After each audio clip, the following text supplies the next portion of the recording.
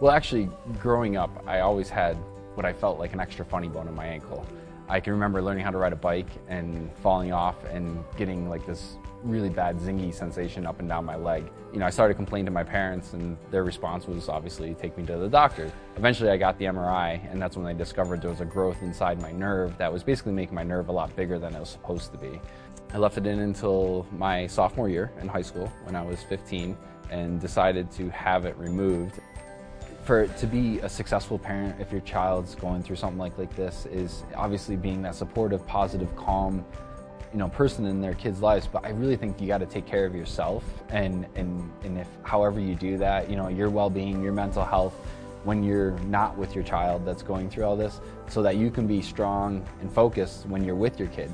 Because if you're not good yourself, you're not going to be good for anybody else. And I think you fight what you can't control.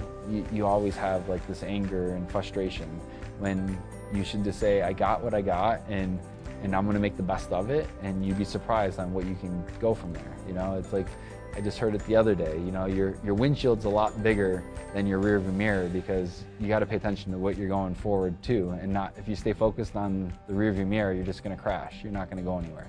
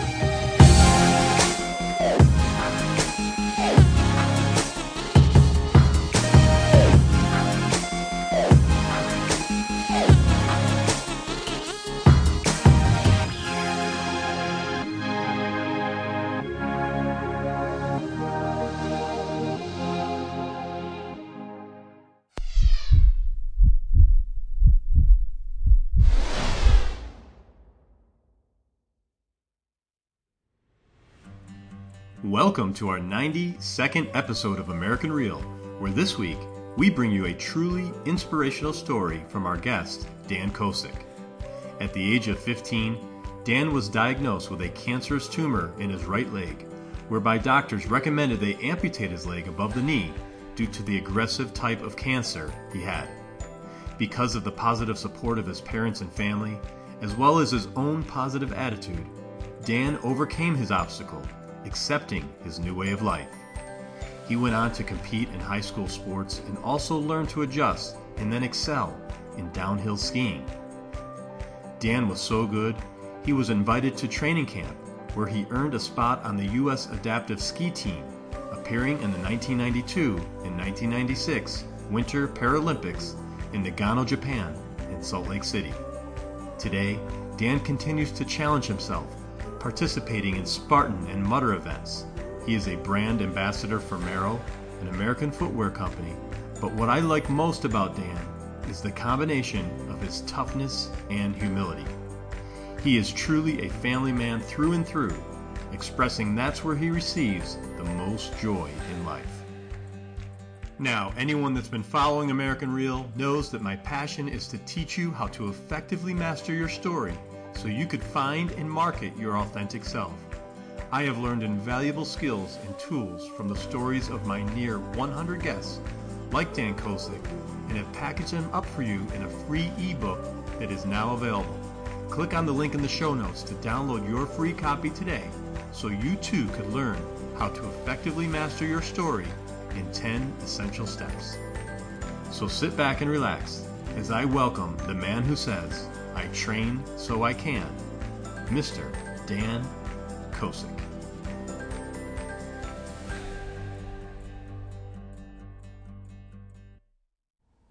This is American Real. I am Roger Brooks. My guest today is Dan Kosick, who at the age of 15 was diagnosed with a cancerous tumor in your right leg. As a result, you had your right leg amputated above the knee, receiving 6 months of chemotherapy. You began competing in disabled sports with Team Aspire, where you found your passion to become an alpine ski racer, earning a position on the United States Adaptive Alpine Ski Team. During your tenure with the team, you were ranked amongst the top 5 adaptive male skiers in your category in the world. You retired from the ski team in 2002, going on to receive your master's in social work. You're currently a Merrill brand ambassador, a volunteer for the Make-A-Wish Foundation, and you're a coach for girls youth lacrosse. Dan, welcome to the show. Thank you for having me. This is great, and I tell you, I've been doing a lot of research on you, looking at your videos. They're very inspiring. Can't wait to talk about your story and everything you've done over the course of your life here. But one of our goals here at American Real is really to inspire, empower, and enlighten people as they watch these videos and hear people's stories. And we use many catchphrases, such, trying to encourage people to aspire to be all you could be. And one such phrase that comes to mind when I think of you and your story is become the best version of yourself. Does that sum up who you are? Yeah. I like to think I represent myself, but I represent my family, and I like to think that no matter what I'm doing, my kids will always be proud of who I am, and that sort of sums it up. Like, my intentions are usually always good, and I know I make mistakes, but when the day ends, if my kids think I'm pretty awesome and proud of who I am, then I think I had a good day. That's awesome. And I know last weekend you competed in the winter Spartan race at Greek Peak, and where you said it didn't disappoint. Oh, no. I mean, for a winter event, that was exactly what I was looking for. I had snow, it was cold, and all that kind of stuff. So it's exactly what I was looking, and a good challenge, a great challenge. Yeah. And tell us about this hashtag, Train So I Can. That came with being an Merrill ambassador. They have different initiatives in the company, and so last year when they created the video around some of the things I was doing, they felt like it fell in line with Train So I Can. Like, why do you go out there and do things? And is it to just win a race, or is it to just better your life? And every day I train, but I'm training because I feel like I can do more. I can move forward, I can accomplish something new, I can go one step farther than I ever went before, just be a better version of me. And I love that hashtag, and I was just looking at some of the posts on there, and again, just really, really inspiring. So we're going to put that hashtag out there as well. Thank you. To encourage people to look at that. So if you can, let's start back from the beginning. You're a teenager, you're playing sports, probably, freshman, sophomore in high school, and get to the point where you had some symptoms or maybe not. Well, actually, growing up, I always had what I felt like an extra funny bone in my ankle. I can remember learning how to ride a bike and falling off and getting like this really bad zingy sensation up and down my leg, but I never really thought anything of it. Almost felt like something normal to me because it was always there. And then as I started growing a lot more through my teen years, the pain got worse, and then playing sports, it sort of lingered around, and it started to keep me up at night. So, I started complaining to my parents, and their response was obviously take me to the doctors. And so the doctors who did their test at that time, looking at things, couldn't really come up with an answer of what might be the matter. So they first came up with the idea that I just needed to rest. I had a tendonitis or something. And so I was in a cast for 6 weeks at one point just to rest it, and it did nothing. I explained the zinginess, but they did a nerve conduction test, and they really couldn't find anything wrong with the way my nerves were working. Eventually, at that time, it's you don't get an MRI like as quick as you can today. So eventually, I got the MRI, and that's when they discovered there was a growth inside my nerve that was basically making my nerve a lot bigger than it was supposed to be. And then from that, they decided to do a biopsy, and they went in around my ankle, and they found out the growth was there. It went up my leg farther and into my foot farther. They tested it. It was benign, so it wasn't cancerous at that time. And they gave me some options. They basically said I could leave this tumor in and deal with the uncomfortable sensations, or they could remove it. But if they removed it at that time, they said there was a good chance I'd have nerve damage, which means like I could have lop foot, I could lose control of my leg. Nerves don't grow back fast, so any kind of nerve damage could last years, months, maybe my entire life. So I left it in. I left it in until my sophomore year in high school when I was 15 and decided to have it removed. And when they went in to remove it, everything came out nice and clean from behind my knee all the way down to my ankle. It was 11-hour surgery up in Syracuse. And they came in and they were like, we couldn't have asked for anything better. The only thing is the day I was going to be released from the hospital, 2 days after the surgery, 2 pediatric oncologists came in the room and they said there was a 2% chance of a tumor like this turning malignant. And they said it was basically in this phase of transitioning from benign to malignancy, and they didn't know what to do. So they sent me to Sloan. Sloan Kettering down in New York City, and that's where they came up with a game plan. And it was really simple. It was straightforward. It's like, you got cancer in your leg. You don't need your leg to live. This cancer isn't a cancer you want to mess with. It's in your nerves. You can't really attack it or fight it in any other way. So amputation of the leg would be the smartest and best thing to do, and then go through 6 months of chemo to make sure there's no other cells floating around in your body that we don't see or catch, and hopefully it never comes back. So we came up with that decision, and it was the blizzard of 1993, the day of my amputation. My mom was stuck up in the hospital when we had 48 inches of snow up in Syracuse, and I watched it fall from the hospital window, and that was the day of my amputation. Wow. So looking back on that day, again, as a kid, you're a teenager, what was going through your mind? And this is the thing, I say this often. I feel like kids are resilient, and as much as you want to feel bad for sometimes kids going through difficult situations, teens and kids think differently than adults. You know, my thoughts weren't deep thoughts. They weren't really about death and cancer and how my life was going to change 20 years from then. It was really like, I want to be normal. Like, am I going to be able to drive? You know, are girls going to like me? Like, those are the kinds of things that I was thinking of. Can I play sports? Am I going to be able to run? And fortunately, the people that were in my life that surrounded me were never saying no. You know, it was always like, sure, we'll figure it out. Of course, yes, you'll drive. Yes, you can play sports. Not sure how, but we'll figure it out. And that's all I needed to hear, and it just kept me moving forward at that time. That's so awesome. And I understand, too, that there was a Make-A-Wish at that time. Yeah, so during my chemo treatments, I was up at Krause Irving in Syracuse for my chemo treatments, and they had a floor with mostly teenagers that were going through chemo treatments. And I had a roommate, and his name was Jerry, and Jerry and I would often be on the same chemo schedule, so we'd be in the room together. And it got to, you know, a point, it's a funny sort of type relationship. You know, we would cheer each other on while we'd be throwing up, you know, do the chemo, and like, oh, you got more in you, you can do better, you know. And we would bombard the nurses and the doctors with syringes filled with water when they came in the room. We'd hide them, you know, and all that kind of stuff. And I remember coming in one day and seeing Jerry, and Jerry had like this smile on his face, and I'm like, dude, man, like, where's this smile coming from? We're about to get the chemo, like, this stuff sucks. And he started telling me about Make-A-Wish and how he got a wish granted from Make-A-Wish, and he was getting this computer system.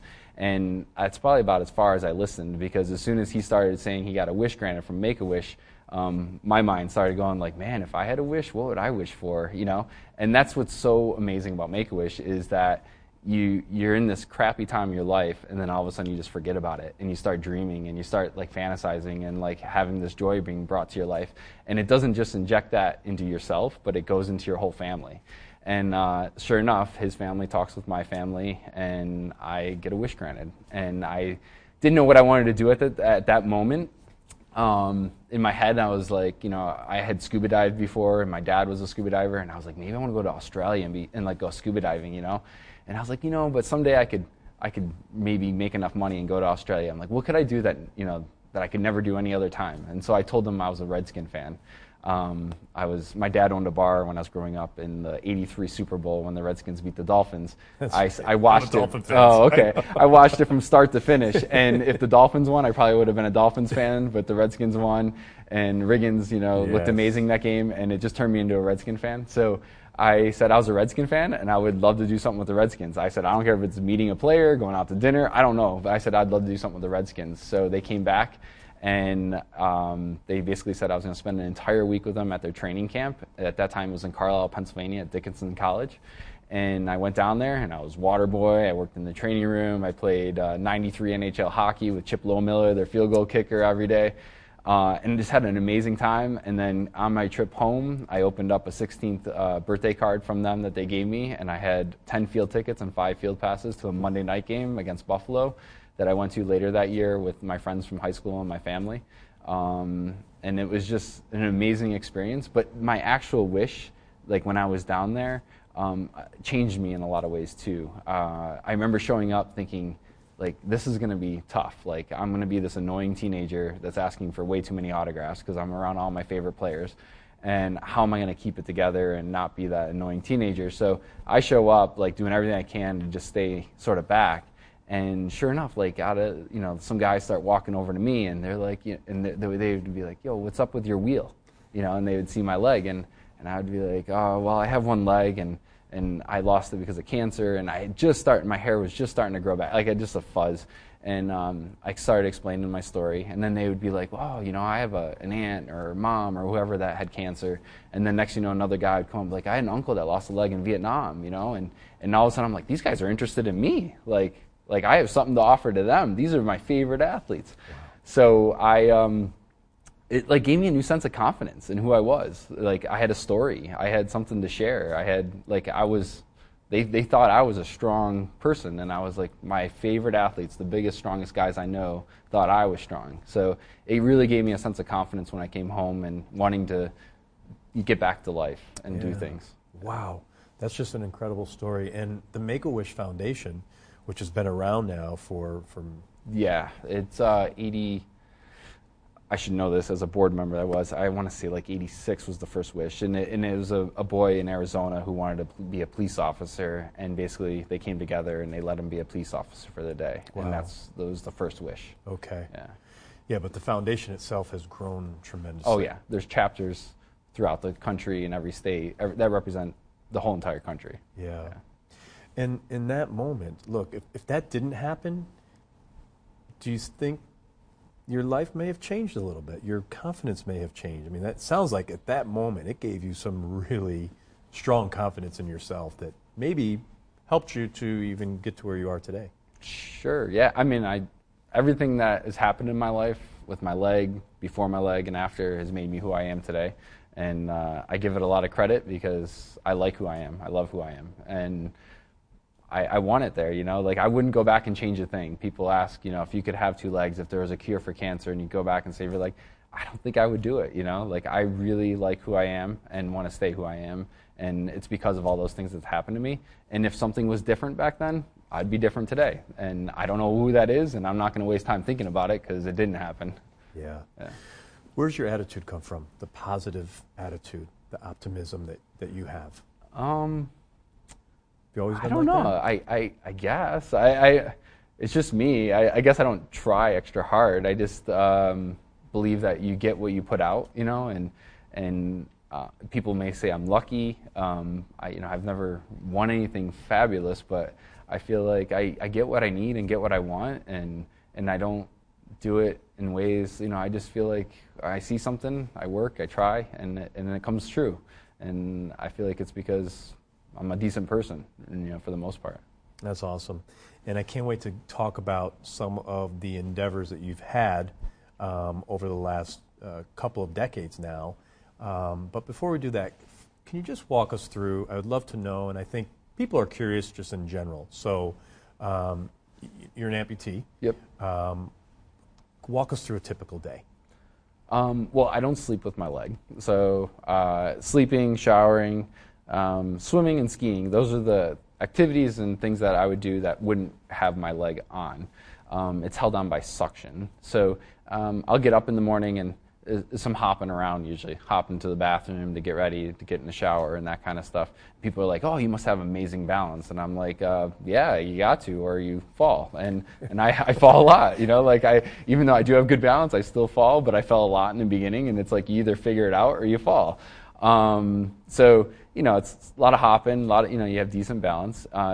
It's an extra minute or two to put my leg on. Things aren't perfect, like ideal with, I don't know, I'm trying to think of situations that would be a little different than someone typical, but it doesn't really hinder my day in any way throughout the day. And I'm at a point now where I'm so consistent in my health and my weight and everything else that like I can put my leg on first thing in the morning and it just stays on all day. And if it's fitting well, I don't really notice anything. I might get lazy and you'll notice more of a limp one day or one time than another time. Shoes will change up the way I walk a little bit. Inclines and stairs will change up things, and so I might have more of a limp at one time or another. But it doesn't really hold me back from anything. And then, of course, the things like when you least expect it, you might have something go wrong with my prosthetic leg. So like I could go months on months without any issues, and then I have a really big important meeting or something happening at work, and that's the morning that something breaks on my leg. And it's frustrating for a minute or two, but there's nothing I can do about it, so I got to take care of it. And my legs are made down in Long Island, so it's either ship the leg overnight and get it there and they can fix it, or hop in the car and drive 4 hours and they fix it. But luckily, it doesn't happen too often. That's good. And are there different attachments for different things you're going to be doing, or how does that work? Insurance covers my basic everyday leg, and that gets me through just about everything that I would need to do for a typical day. And is that? And that's what I have on now. Okay. And when I wear pants, I have a foam cover that goes over this part of the leg that has sort of the same shape as this leg that was sort of molded and crafted into this cover. And then I'll just throw, basically it's like a woman's nylon over the cover. I never wear it with shorts, so I'm not really concerned about the cosmetics of it. Some people and women tend to really want it to look real, so there are skin tones, they call them, that you can put over, and they're like handmade, painted, like real hair put in. You can have tattoos put on them, veins, everything you can imagine, to make them look real. And some people really want that and need that. For me, this is like, I love showing it off. It's a BMW, Mercedes, at least, if not more, when you think about what it's cost to, wear. I'm like, it doesn't have the heated seats and the Bose, but, I might as well show it off, That's right. So this is my everyday leg. This is what, insurance will hopefully cover. I have some troubles with insurance at times when new technology comes about, because insurance doesn't really want to pay for new stuff. They're like, if you've been wearing this for the last 8 years, then why would you need something better? Right. And for me, it's like, well, I don't want to have more back pain or whatever. So it goes through a process. The activities, biking, running, and those kinds of things, and when I played lacrosse, I needed a whole different leg for that. And insurance won't cover those things typically, because that's not considered, a normal thing or a medical necessity. Right. Yeah. So fortunately, a Step Ahead Prosthetics, where I go, knows that I enjoy my high activity level. I get out. I do a lot of, in my relationship with Merrill, I do get some publicity, and they help me. So they help me with a running leg, and they've actually given me spare parts, because some of the events I do, I can beat up and almost destroy a leg in one event, and I need, to switch things out throughout the event. So, it's like a little pit crew. I got to have my tools and carry a lot of extra things with me, because you never know what can happen. A can of WD-40 and some duct tape and Allen wrench and whatever else I can think of, in a backpack for sure. Incredible. And talking about technology, where has the technology come from when you were, 15 till it is today? There's been some advancements. The biggest advancement is the microprocessor knee. When I first started, it was a hydraulic unit that had a manual dial that you would control the flexion and the resistance that you get in the flexion extension of the knee. Now it's programmed through a microprocessor, so that it reads basically, and it's set through a program. And you'd think it would have more to it, but I mean, it just makes the gait much smoother and more controlled, and a little bit more safety too. And that's the big thing, especially for newer amputees. It provides more safe. I should say it provides, I guess, the safety, so that like with stairs and things like that, it won't give out, and help people from less falls or preventing falls and stuff. The huge thing with technology, it's wars. I mean, the legs that I was wearing when I first became an amputee, really came about because of the Vietnam War and stuff like that, and there was advancements through that. And then it sort of slowed down. And then with the Iraq War and everything, and then you have a lot of new amputees and the military getting involved, all of a sudden you get new technology again. And so there are some military grade things out there that are starting to get back, coming out to the public. And it's still in that process. But it's really wars that push the technology advancements. Wow. And I just have to tell you, I mean, your outlook, your attitude, your optimism, I mean, you are who you are, and you don't know any different, but really, for our listeners, I think your story is incredibly uplifting. And, you know, I just think about, okay, people could go one way or the other. Mm-hmm. You could be sorry for yourself, you could be down and depressed and not be motivated. You went the other way. And we haven't even gotten into all that yet. So I want to talk about that, but just I commend you for just being who you are, because it's just awesome. I can't wait for our listeners to hear more of your story here. Great, thanks. So look, let's go into what you call the growth years. Just learning to be a team, you know, learning to adjust. You went back and you played sports. Yeah. This started at that moment for you. You never really looked back. You just looked forward. Yeah, I mean, each sport or activity that I did before and after, you know, has a similar or a unique story to it, I guess you would say. Football, I did not go back to playing on the team. I was a trainer for a year after I came back. My dad was a big football player, and football was a big part of my life, but it was one sport that I pretty much knew I didn't think I could get on the field again. And some of it, too, is time. Like, I was basically, after chemo, coming back as a junior, learning this, and it wasn't like I had years to figure it all out and play the sports and everything else. It was like I had 2 years left of high school athletics. Lacrosse was one thing I really wanted to play. I was a goalie before I lost my leg, and I really felt like that was the position. If I was going to be competitive again, that would be the position I could come back to, so that worked out for me. And you did it. Yeah. So like the first year was definitely a growth year. I mean, a lot of goals given up. I didn't look very well out there. Sometimes I would fall in the crease and the ball would roll right by me and go in, and you just somehow, trying to adjust, right? Yeah, just figuring out how I was going to use this leg and move around in here and basically manage the position successfully. I wish I could tell you how and why, but I just never quit. You know, I knew it would probably get better, and it did get better. And so by my senior year, I mean, I split the starting position. We were ranked in the state. We were 18-2, and it was fun. You know, like I really enjoyed it, and I felt like I was a part of the team. I wasn't like the feel-good story of like, you know, he's here and everything else. Like I actually could contribute to the team. Yeah. Swimming was a different thing. I swam before I lost my leg, and our team was really small. And after I got done with chemo, I was really weak and very thin. I went from when I had 2 legs at 15, I was about 150 pounds, and then after the amputation and a few months of chemo, I was about 95 pounds at my lowest. And to give you some reference, like I'm about 180 now, so I was half the size of what I was.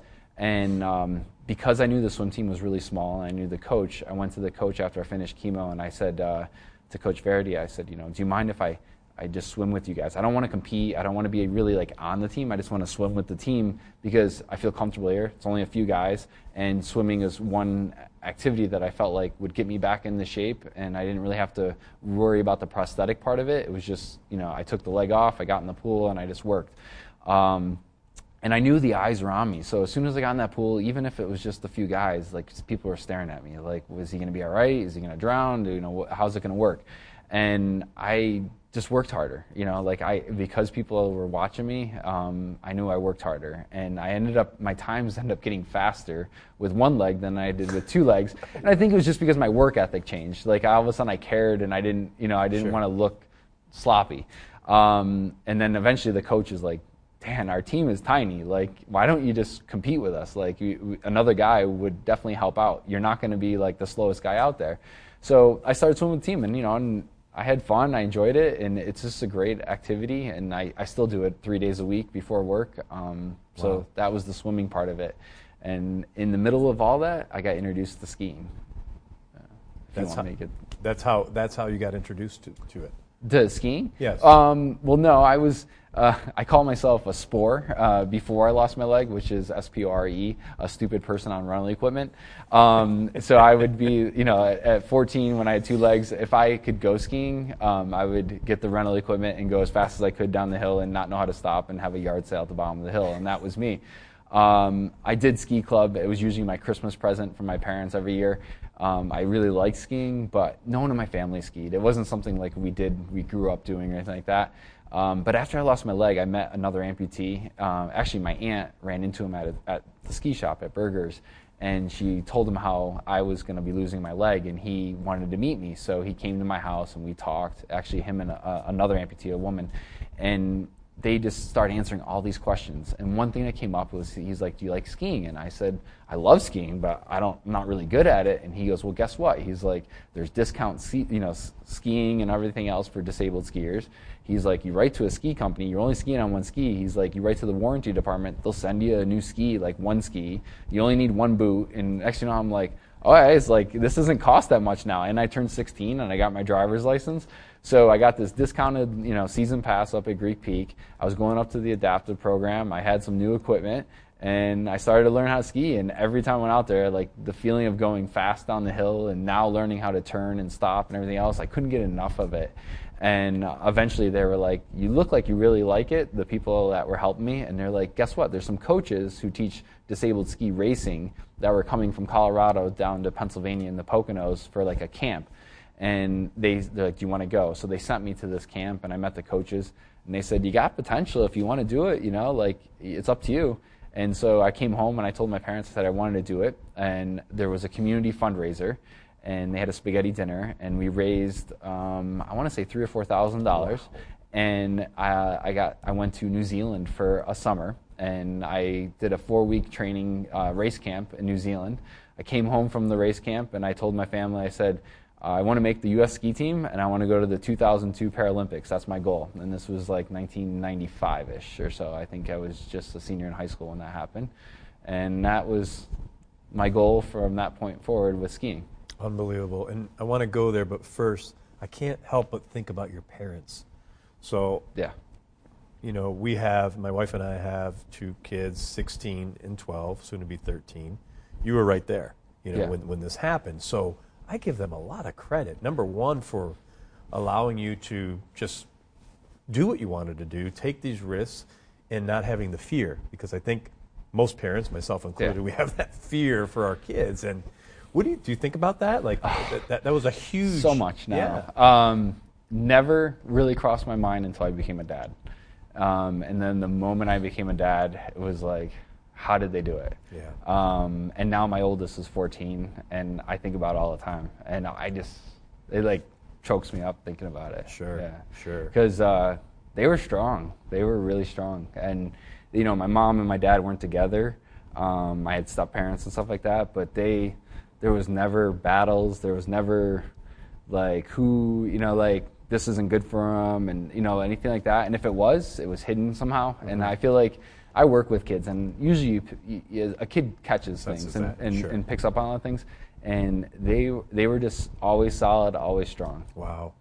No, and I again, I think, and it helps, like talking about this stuff, if people are in, certain situations where their kids may be going through something pretty significant, then you have to let them go. You have to let them be who they are without that fear of holding them back. Yeah. Because again, that could change the course of someone's life. Yeah.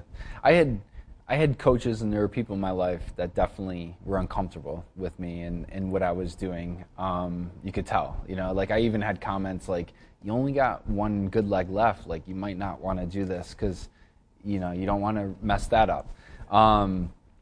And luckily it wasn't what I heard a lot of. It was more I heard, do whatever you want to do, go out and try it.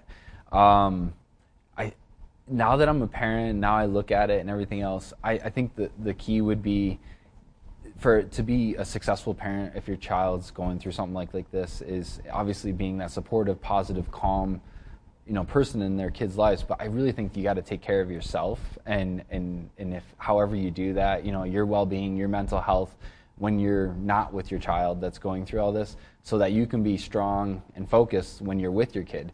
Because if you're not good yourself, like, you're not going to be good for anybody else. And so I think you sort of got to have this selfish sort of mentality, like, I'm going to take care of myself and get myself healthy and strong, and then I can be great for my kids. Yeah. And, and I sort of think that way with my own life, with my own kids and my wife. I tell my daughters on a daily basis, like, Dad has to do some things because it makes me feel good, and then when I'm good, I'm a good husband, and when Mom and I are good together, we're good parents, and it's better to always have that sort of happening instead of me putting someone else forward and then me not being healthy and happy and all that kind of stuff. Right, no, and I think that communication with the kids is good too, because now they could hear you verbalizing that. Yeah. So when they get older, they'll remember these things, so they pass those life lessons on. Sure. Yeah, absolutely.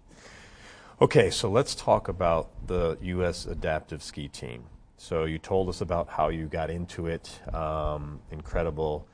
Now, it's not easy to qualify, right? So tell us about that whole process. I wish I knew exactly how it worked. And today I know you have to have certain races where you you finish with certain kinds of results, and there's a point system and everything else. All I know is I was giving it all I had, going to as many races as I could, able-bodied and disabled races, to be the best ski racer I could be, and I wanted to make the team. And in 1997, it was in the summer months, because I remember being home from school and getting a phone call from the head coach and basically saying, we'd like you to be a part of the team. And so it's the 97-98 year was the year I got invited to be on the team. And it was sooner than I expected. I didn't expect to qualify and make the team so soon, which changed everything, and like all of a sudden it was like I wasn't on my own. I now had like a team that I was traveling with and training with. I didn't have to find my own training. And the other huge thing that I didn't expect was now I was able to qualify and go to Japan, which I didn't think was going to happen. And I went to Japan more thinking I was going to be an alternate on the team, because I really didn't have much international racing experience at that time. And I went there not thinking I was going to race in any race, basically because you only can put 3 individuals per nationality into an event.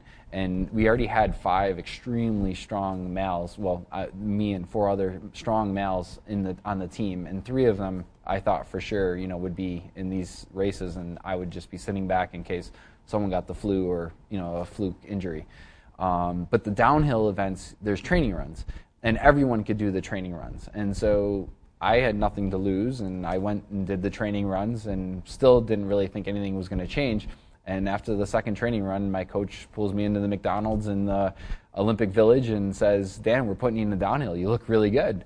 And I was like, okay, this is amazing. Calling home, I don't know what time it is, but guess what? I'm racing, in 2 days.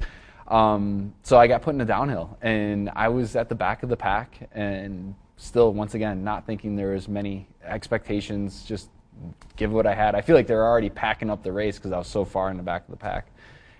Finished that race, and I ended up being 0.02 of a second out of third and 0.2 of a second out of second, and so close. And all of a sudden, expectations did change. The coaches, myself, the people around me were like, man, in 4 years, this guy is going to be good.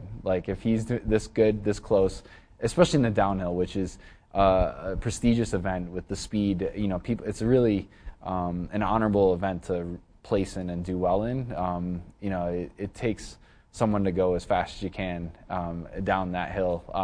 It's not a technical event. People don't know the differences between certain races, but slalom and giant slalom are more technical, more turning. Giant slalom and super G are considered speed, which is really just how fast can you get down through the turns that you have.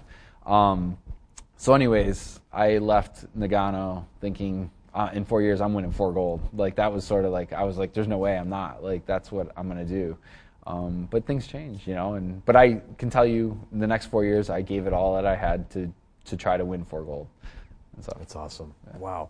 And tell us about that race, that downhill. How long does a race like that last? A typical downhill in a disabled event like that is usually about 2 minutes from start to finish. I was clocked actually the fastest racer through the speed trap, which was about 80 miles an hour. Oh my gosh. So, it's very quick, it's very fast. It's about living on the edge and knowing at any moment, like if you really want to do well, you're right there where it's either a disaster or you're going to do really well. And I've had many opportunities where I did well and other opportunities where it went too far and I was an explosion, like everything going everywhere. And surprising, I didn't have any serious injuries though. Wow. And take us through that race. So tell us about it. You have one leg. Yep. And you're going as fast as you can. Tell us, walk us through. I want to feel what it's like going down that hill. I'll try. The funny thing is which was very rare, I was very relaxed before the race because I was so far back that, and I realized I'm just lucky to race. I'm not really thinking much is going to happen. I think I actually fell asleep up at the start shack. Ski racing has a lot to do with hurry up and wait. So you have to be up at the top early and ready, but you just got to wait for your start to come around. And if you're starting 100 and something and the racers are going every minute or two and then there's pauses for course work and stuff like that, you could be up there for hours and just waiting for your start. I ski with outriggers, and people like to say oh, are those the poles with skis on the ski tips? They're actually like a forearm crutch, and there is a ski tip on the bottom of the forearm crutch, and it has some movement to it. And what they do is they allow you to touch the ground for a little bit longer period of time than you could with the ski pole, but you cannot lean on it. You cannot put much force on the ground because it'll just slide out from underneath you.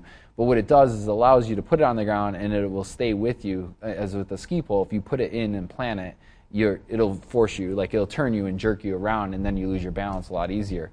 So you use those, and you have a tuck position with those where they're out in front of you and they break the wind. So you try to hold that tuck as much as you can, especially in a speed event like the downhill. You usually have, or you should, and especially in a downhill, have the course completely memorized through inspections.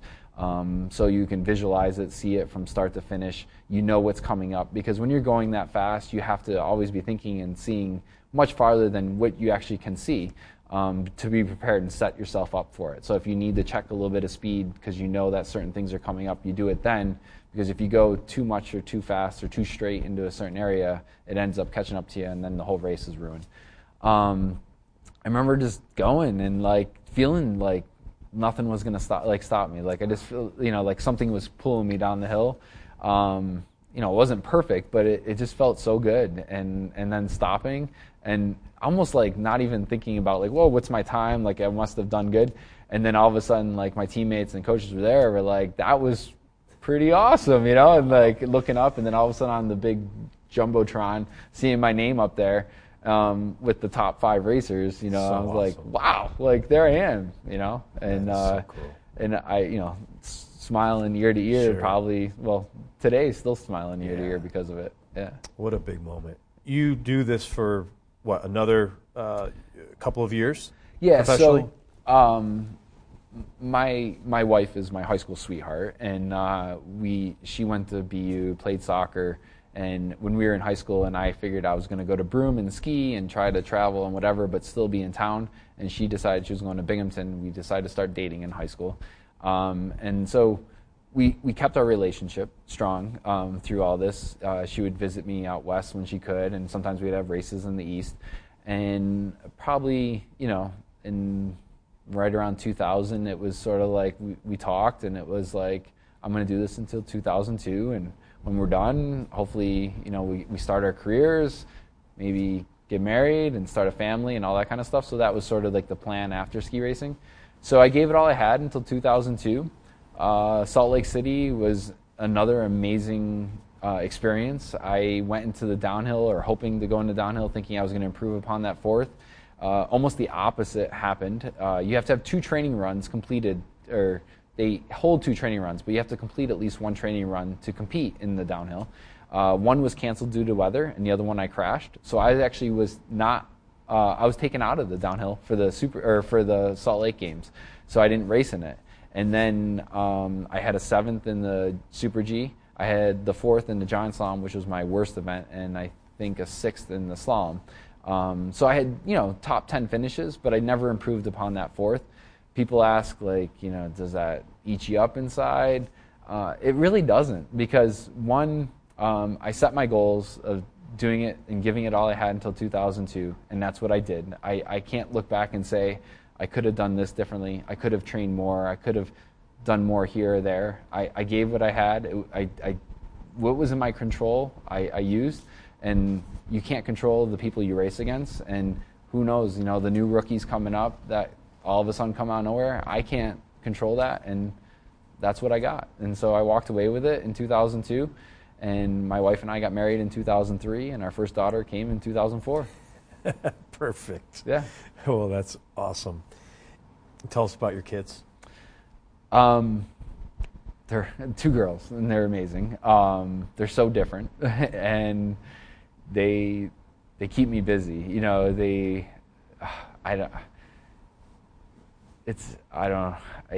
a parent, you don't know it unless you're a parent, and every day I'm so grateful to have them in my life.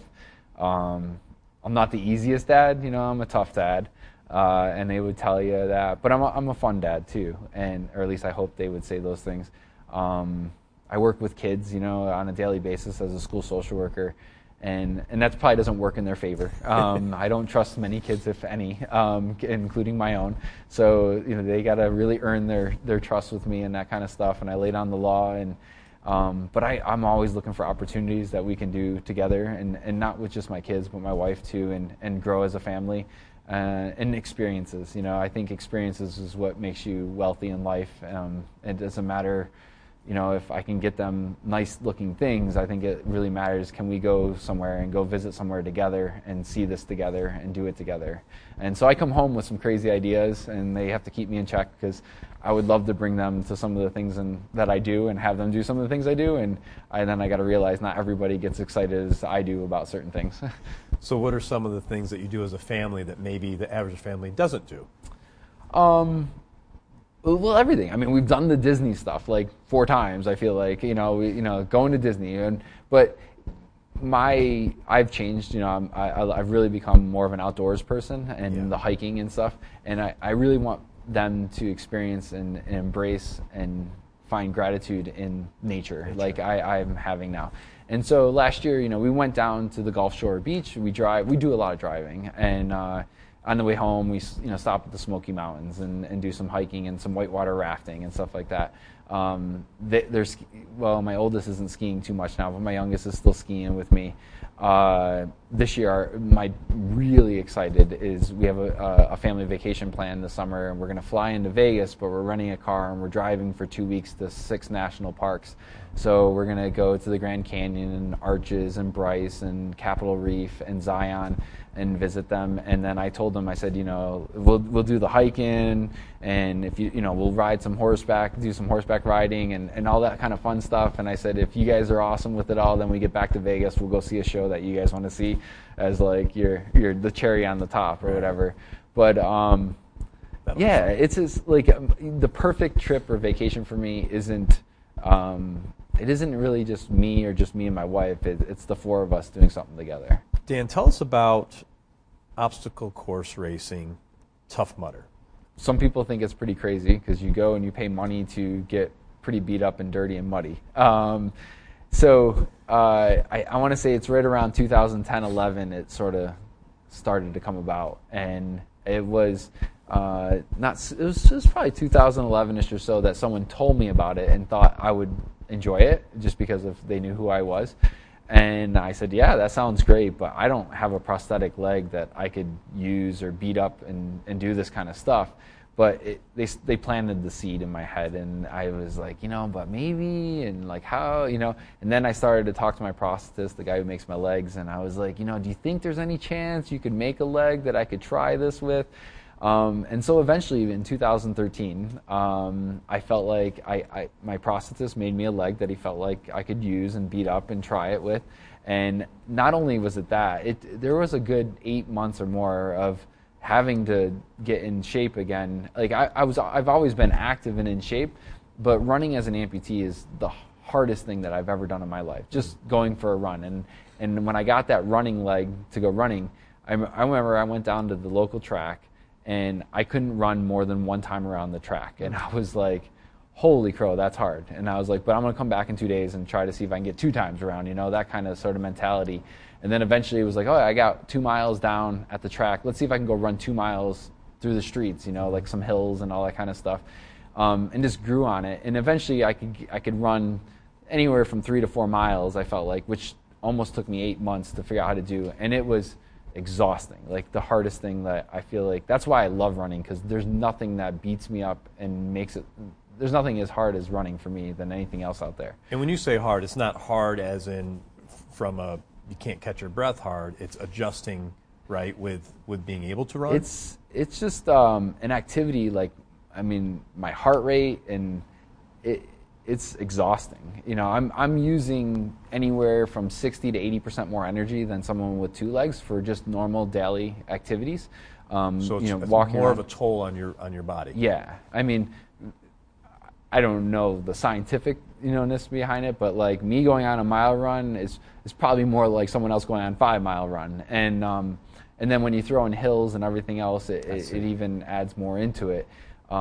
It's just not easy, and that's why I'm drawn to it, because it beats me up. It's not easy, and it's a challenge. You like a challenge. Yeah, and I'm not going to let it win. So 1 mile turns into 2 miles, and 2 miles turns into 3, and 3 turns into 5, and 5 turns into 10, and eventually I did an event and did 50. So 2013, I had a friend that convinced me to try an obstacle course race, which Tough Mudder, which is a brand, a company. There's several out there. It's a 10-mile obstacle course race where you go 10 miles through just mud, and they build some crazy things in the middle of fields, and you climb and you jump, and you even get electrocuted through certain areas. You get zapped pretty hard. I'm about 2 miles from the end of the event. I have like a sort of like a tire tread epoxied to the bottom of my running leg, and it fell off. And now I have just a very smooth piece of carbon. And luckily, it's in mud, it's soft mud, so because rocks and pavement, carbon would just shatter and splinter. But I was able to basically tiptoe for like the last 2 miles, because it was like having an ice skate on that leg. I finished, and it was probably within 2-3 hours that I decided that I was going to do this again next year, but I was going to make it a lot better and not finish in that same way. So I finished and signed up for one a year later, and I went back a year later, and I did much better, and I said, that was great, I want to go back again. So I went back again a year later, and then it got to, this year, instead of just doing one, how about I do like 3? And then the people who run those events started to see my interest and my excitement for it. And eventually I got invited to do some obstacle testing at this private location down in the Poconos for Tough Mudder. Met some other avid obstacle course racers, but these people were like, there was one guy there had completed 100 Tough Mudder events. And I was like, why? Like, I've done like 7, I think, at that time, or maybe not even. And I'm talking to these people, and I'm having a blast. Like, this is an adult playground, and just swinging on swings that are 30, 40 feet above the ground, but there's airbags underneath you, so I'm like, I'm not going to get hurt. Like, I land on an airbag, And they had to pry me off. Like, I'm there all day having fun, and I'm about to leave that event, and one of the guys is like, so we're going to see you at Worlds? And I was like, what's Worlds? And he's like, in November, Worlds toughest. And I'm like, what is it? And he's like, 24 hours. And I'm like, 24 hours? He's like, nonstop? And he's like, yeah. He's like, you go 24 hours nonstop. You see how many miles you can get in 24 hours in these loops. And I was like, you're crazy. But he planted the seed, and I ended up doing 2 Worlds. Tough Mudder made a video on me, and they, they called it Finish Strong, and it went sort of viral, and that was really cool. And that was an eye-opening experience, and that like opened up more doors, I guess, for everything. But all that like just started to grow, and it was like went from running 1 mile or one time around the track to this far and then this far. So it was always like, if I can go one step, I can go one step farther. Awesome. Wow. And you're still doing these events? Yes. Yeah. Yep. So when's your next? I don't. My next official registered event, I'm actually doing the Seneca 7 with a team coming up in April, which is the 77-mile race with 7 people around Seneca Lake. The next obstacle course race, I'm thinking I'll probably do, there's a Tough Mudder event in Philadelphia in May. I haven't honestly, my kids at their age right now, one is in dance competitively, the other one's in soccer and lacrosse, and I have to wait to see when their tournaments are and all that kind of stuff. I missed actually one of my daughter's tournaments for soccer last weekend because at the Spartan, it was a last second thing I didn't realize. So I try to hold out on my plans because, like I said, I there's times I'm selfish, but I want to be there for my kids and not miss it. So they come first. Make sure I can meet all the family requirements and all the things that our family does, and then I'll fill in the gaps with the stuff I like to do.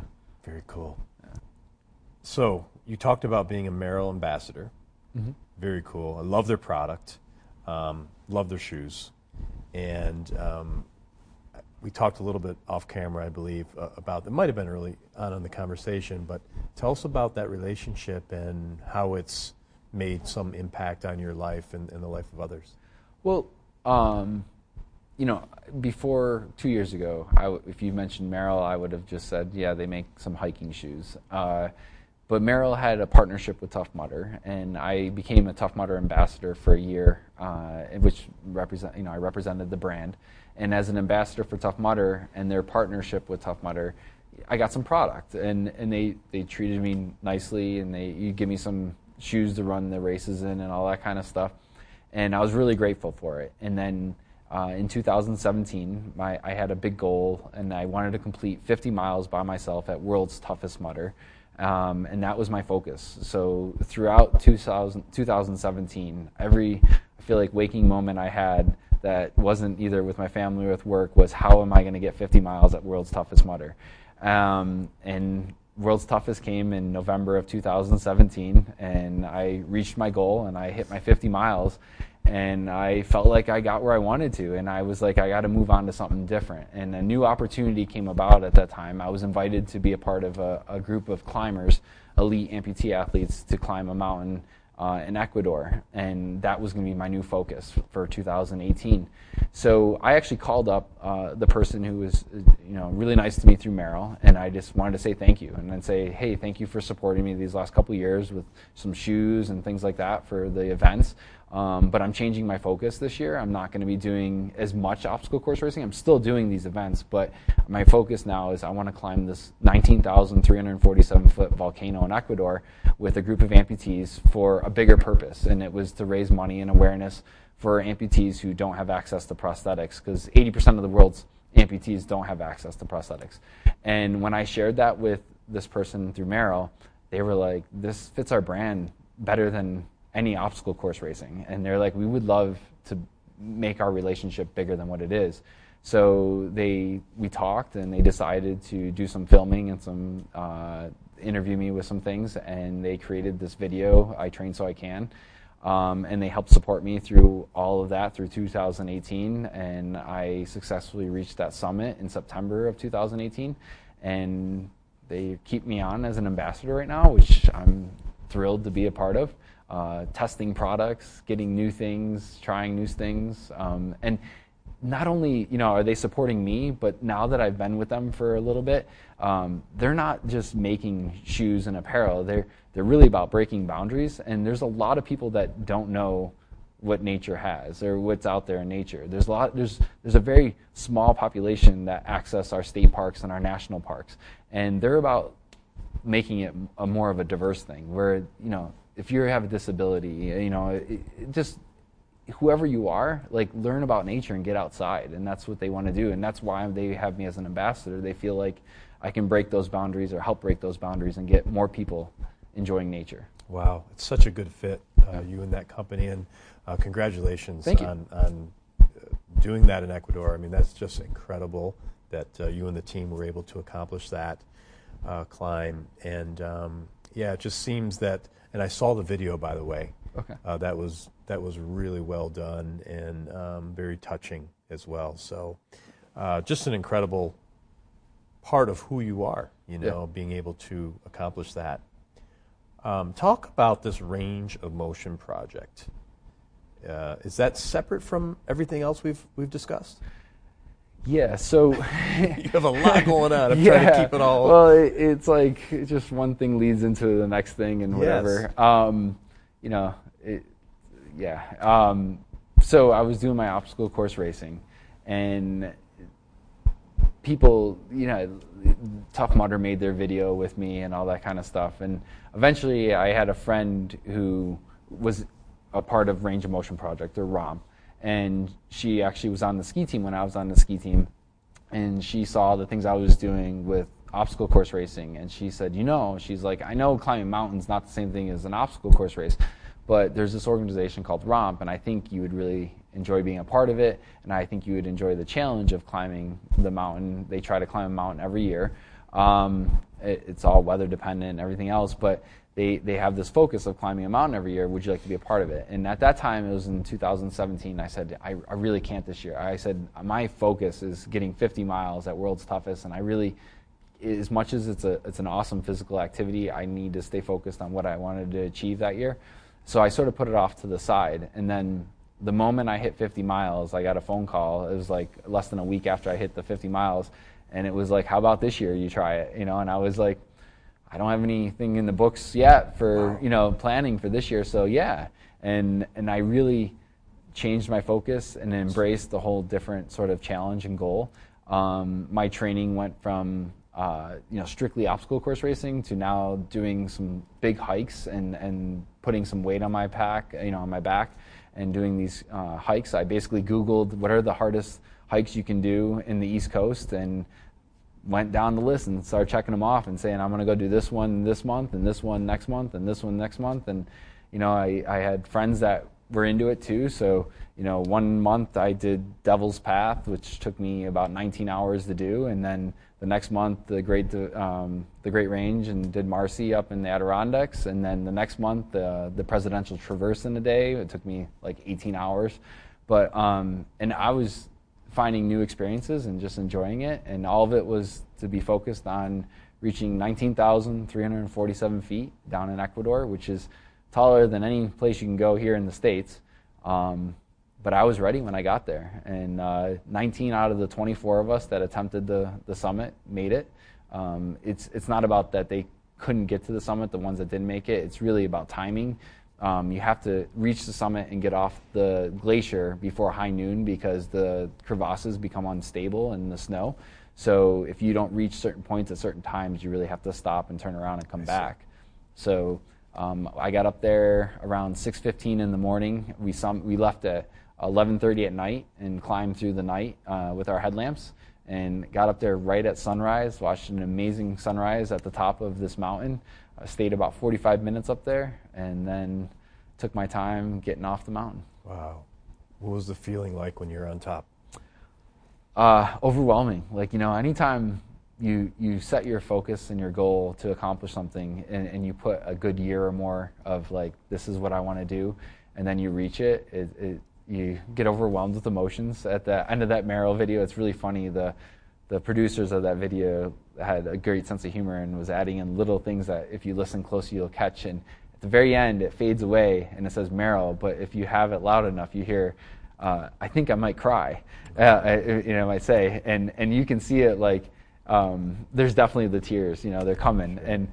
And some of it was because the sulfuric gas coming up from the active volcano actually burns your eyes and your lungs quite a bit. And so you get up to the top and you're like, whoa, and your eyes are watering, and then next you know you're hit with this emotion, and everyone's just like, you know, almost looks like you're sobbing because you're like, we did it, you know? That's incredible. Yeah. What's the top like? You know, when you say you're at the top, is it how big is it? You know, how big is the peak?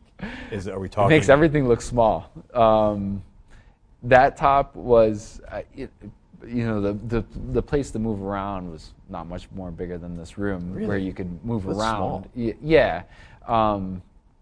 You know, because it's, I mean, there were some spots you look over and it's 3,000 feet straight down almost, like, and then other spots it was just a gradual decline, but you could see forever. And the amazing thing about Ecuador is you have the Andes Mountains, and on one side of the Andes Mountains you have the rainforest, and you have a lot of moisture that comes off the rainforest. And then on the other side it's sort of a desertish type, you know, climate, because that the moisture and stuff from the rainforest hits the Andes and sort of stops. And then on the other side, it's very dry. And then you get the coast on the Pacific Ocean, and then off the coast, they have the Galapagos Islands. So you go to Ecuador, it's not a very big country, but you have an amazing, diversity in their terrain and stuff. So you're up there, and you can look forever, and you see the rows of the peaks, in one way, and you can see all the valleys and everything low. You can't really see clearly, but it's just wow. And then you turn the other way, and you just see clouds, because that's all the moisture that hit the mountain range, and they stop, and you just see the peaks coming up through the clouds. So it's and it almost looks like you're walking on the clouds when you're on that part of the mountain. Because you're just coming up right through there. And then on the other part, it's just whoa, that's how far high we are up? Yeah. Were you ever in any danger doing the climb? There's always risk. There's risk for me driving home from here. But I never felt like I was in that much danger. I think the greatest danger was there's crevasses, which are these large cracks in sort of the glacier, and you have to get over them. And we hiked up in the middle of the night. They look sort of like just dark black things that we have to step over. Some were big, some were small. When I say big, they may only be a foot wide, and other times you got to give a little bit of a hop to get over them. But we were tied in threes. Okay. So there's a plan. You have ice axes and stuff like that. So one person, the guide, would lead, and he would get solid and stable, and then so we would follow. And so if someone slipped or fell or would fall possibly into one, he was able to hold us, and because we'd be tied together. It was funny because going up, you never thought anything of it. You're just going. You're looking forward to the top. You're staying focused on the top, and then you hit the top and you're coming down. And it was just the most beautiful sunny day coming down, but you saw everything you went over, and all of a sudden everything got scary. Sure. And you're like, I stepped over that last night, and there was one section where you definitely thought, it took us a few minutes, let's just stand here for a second before we do this, because It was one little foothold where we had to step with our crampons, and you're like, that's pure ice, but you have these 2-inch sort of spikes on the bottom of your boots. And you're like, is it going to stay? Is it going to hold? And you step there, and then you leap. And you leap 3-4 feet this way. And if it was on the sidewalk, I wouldn't think twice and just a couple of little hops and jump, and I'd be over it. But you look down, and you can't see anything. And if you hit the little icicle and you knock some icicles off, so you hear ding, ding, ding, ding, ding, ding. And it just keeps going. Wow. But that was fun. It felt a little bit of danger, but that's what makes it worth it. And that's why, I enjoy doing it, is that little bit of excitement and risk and adrenaline and all that. So Dan, if anyone out there listening is going through a situation now where they may have just lost one of their limbs or it's going to be happening, what advice do you have for them? I think the hardest part is you have to embrace and accept that things will be different. As much as I do anything and everything that I want to do, it's not the same. It isn't. It's uncomfortable at times. Sitting here or whatever. I feel pressures. I constantly have this thing attached to me, and if you think it's just going to be completely normal and comfortable and everything's going to go back to normal, you're probably going to have a lot more anger because it just doesn't get there. But if you embrace the process and embrace that things are just different and go with it, and I always say it's sort of like getting comfortable with being uncomfortable. It's not so bad, and you just, it's the new you. There was my life before I lost my leg, and there's the life after I lost my leg, and now what is normal to me is not what it was before, but it's now normal to me, and I accept that. And I think you fight what you can't control, you always have this anger and frustration, when you should just say, I got what I got, and I'm going to make the best of it, and you'd be surprised on what you can go from there. It's I just heard it the other day, your windshield's a lot bigger than your rearview mirror, because you got to pay attention to what you're going forward to, and not, if you stay focused on the rearview mirror, you're just going to crash. You're not going to go anywhere. Yeah, that's great advice. How has this impacted your life in general? How have you taken the struggle, that uncomfort, and applied it? Because really, one of the things we talk about a lot is what you just said. You have to be comfortable being uncomfortable, because life really isn't supposed to be comfortable. Why, we shouldn't really conform or get too comfortable in anything, because that we can't advance, right? So how has the situation of losing your limb, your leg, changed in other areas of your life? I shared it with you, but gratitude. I have an enormous sense of gratitude just for life in general. It gives you everything you need, Like, I feel like I appreciate things that some people don't know how to appreciate, and the simple things bring me pleasure that may not bring someone else pleasure, because I know that things can be way more difficult at times. And it's not that I wouldn't sit here and say I've had a really difficult life, even though some people would think I might have.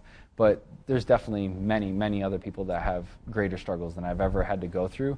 And in some ways, I feel like they have opportunities. And that's always been my outlook, at least for the last few years, is any obstacle in my life, either been the fake obstacles on a Tough Mudder course or the real ones that I've faced, I've really come to look at them as opportunities, and more opportunities to be more grateful and more appreciative of things in my life, because every challenge has been a new door that opens, and every challenge has allowed me to appreciate things that I didn't have before. And if you're always comfortable, you just take things for granted and stuff like that. So, having one leg is something I'm grateful for. Yeah, I really am. Awesome.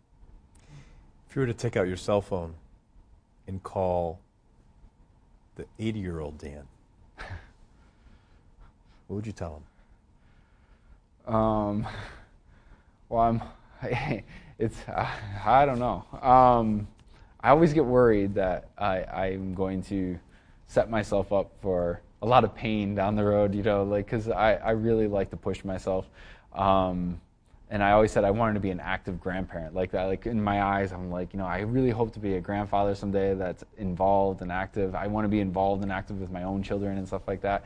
So there's always that time I feel like I might push it a little too much. So if I was older, I would say, where did I go too far, and when should I have stopped, or when should I have maybe not tried it, for so long or so hard.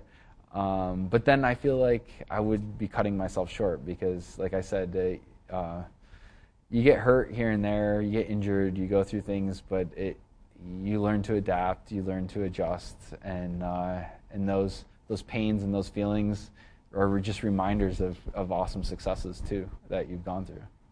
Wow. You strike me as someone who's not afraid to do anything. You'll go after anything. Do I have that right? Do you have your limits? Oh yeah, and in some ways it sounds like I'm like this huge risk taker, and I'll do anything, and I guess in some ways I am, but in reality I'm really not. I am not a huge risk taker, especially when it comes to my family and the future. Like, with money and everything else, like I'm a planner. Like, I don't really like to veer from the plan. I see something and I want it, and I come up with my plan, and I feel very comfortable going after it and doing it, because I'm not that impulsive when it comes to it, I feel like. And I have my wife and my kids to keep me grounded in a lot of ways. My wife is almost the complete opposite of me, and I'm so thankful that she is the way she is, because she's my sounding board, and I'll say things, and she knows there's things that just sound stupid and crazy, and I'm still going to do them, but when they're definitely bigger and than I should probably be thinking about doing, she'll be quick to be like, no, you're not doing that. That enough is enough, and that helps out a lot, and I need that, and I'll listen to her and stuff like that. I may not agree with her right off the bat and stuff like that, but she's good for that way. Well, look, thank you so much for sharing your story. This has been really time well spent, and I think a lot of people will learn and grow from this conversation. But I have one last question for you. I ask every guest, and that is, ultimately, what do you want your legacy to be? Man, I wish I had some time to think about it. I like the fact. I got to think about this for a second. It's fine.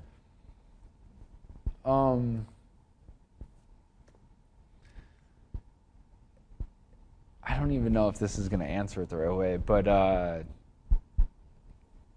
when you're done, your time is done, and it's years down the road. One, I don't want to be forgotten about. Like, I want my grandkids to know who I am and all that kind of stuff, and I want the stories to be of being that was my great grandfather. That's my great, like something that my family is proud of, and they always know that I was just a good person. Like I'm not afraid of it, but I hate when you hear about dirt that comes up on people later in life and stuff like that. And every day of my life, it's like I may make mistakes, but my intentions are usually always good. Or they're not usually. I know they are. That's who I am. And so 80, 100, whatever years down the road, when hopefully my family and my kids' kids and grandkids and stuff like that are talking about me and my stories, it's always with this overwhelming proudness of that was my great grandfather or whatever, and he was a good person. So that's sort of who I hope my legacy is. Awesome. Thanks. Well, you're doing it. You're living it every single day, and it's a pleasure to meet you and Thanks. get to know you. Welcome to the American Real family, and I can't wait to share this story with the world. Thank you. Thanks so much. Thank you.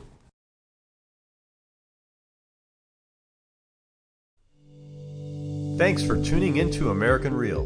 Be sure to visit our website, americanreal.tv, or search for us on iTunes or YouTube for past episodes. While you're there, please rate us or leave us a review, as that helps others find our show. I am truly grateful and appreciate all of your support. At American Real, we're on a mission to help as many people around the world fulfill their dreams and obtain their goals. If you'd like to be part of our inner circle or want one-on-one coaching, check out the American Real Learning Academy, where we have self-help groups and courses so you can build the best you. We also have a new Facebook group where you can connect with high achievers from around the world.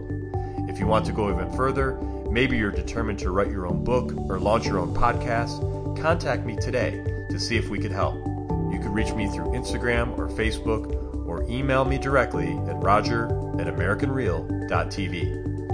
And speaking of podcasting, our next course will be starting soon. So if you're interested in launching your own podcast, join me at Podcast Your Passion.